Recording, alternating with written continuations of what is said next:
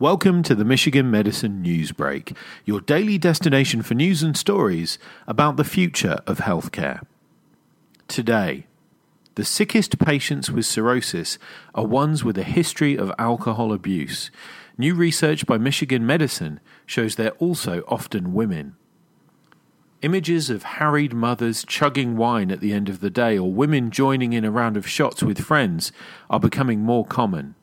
The result may be damage to women's livers, which national data shows alcohol-related liver disease going up by 50% among women over a 7-year period, compared to 30% among men. Although biology doesn't explain why women appear to be consuming more alcohol than they used to, it does shed light on the effects. University of Michigan hepatologist Dr. Jessica Mellinger explains, "Women process alcohol differently than men, and they are more susceptible to damage in the liver than men. They can develop cirrhosis with less alcohol and in a shorter time frame."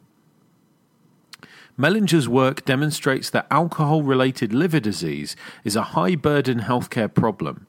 Healthcare for these patients is costly, sometimes as much as the cost for cancer patients.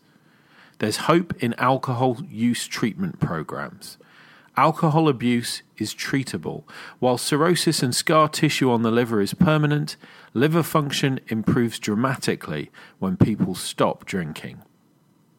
For more on this story and others like it, please visit our Michigan Medicine Facebook page.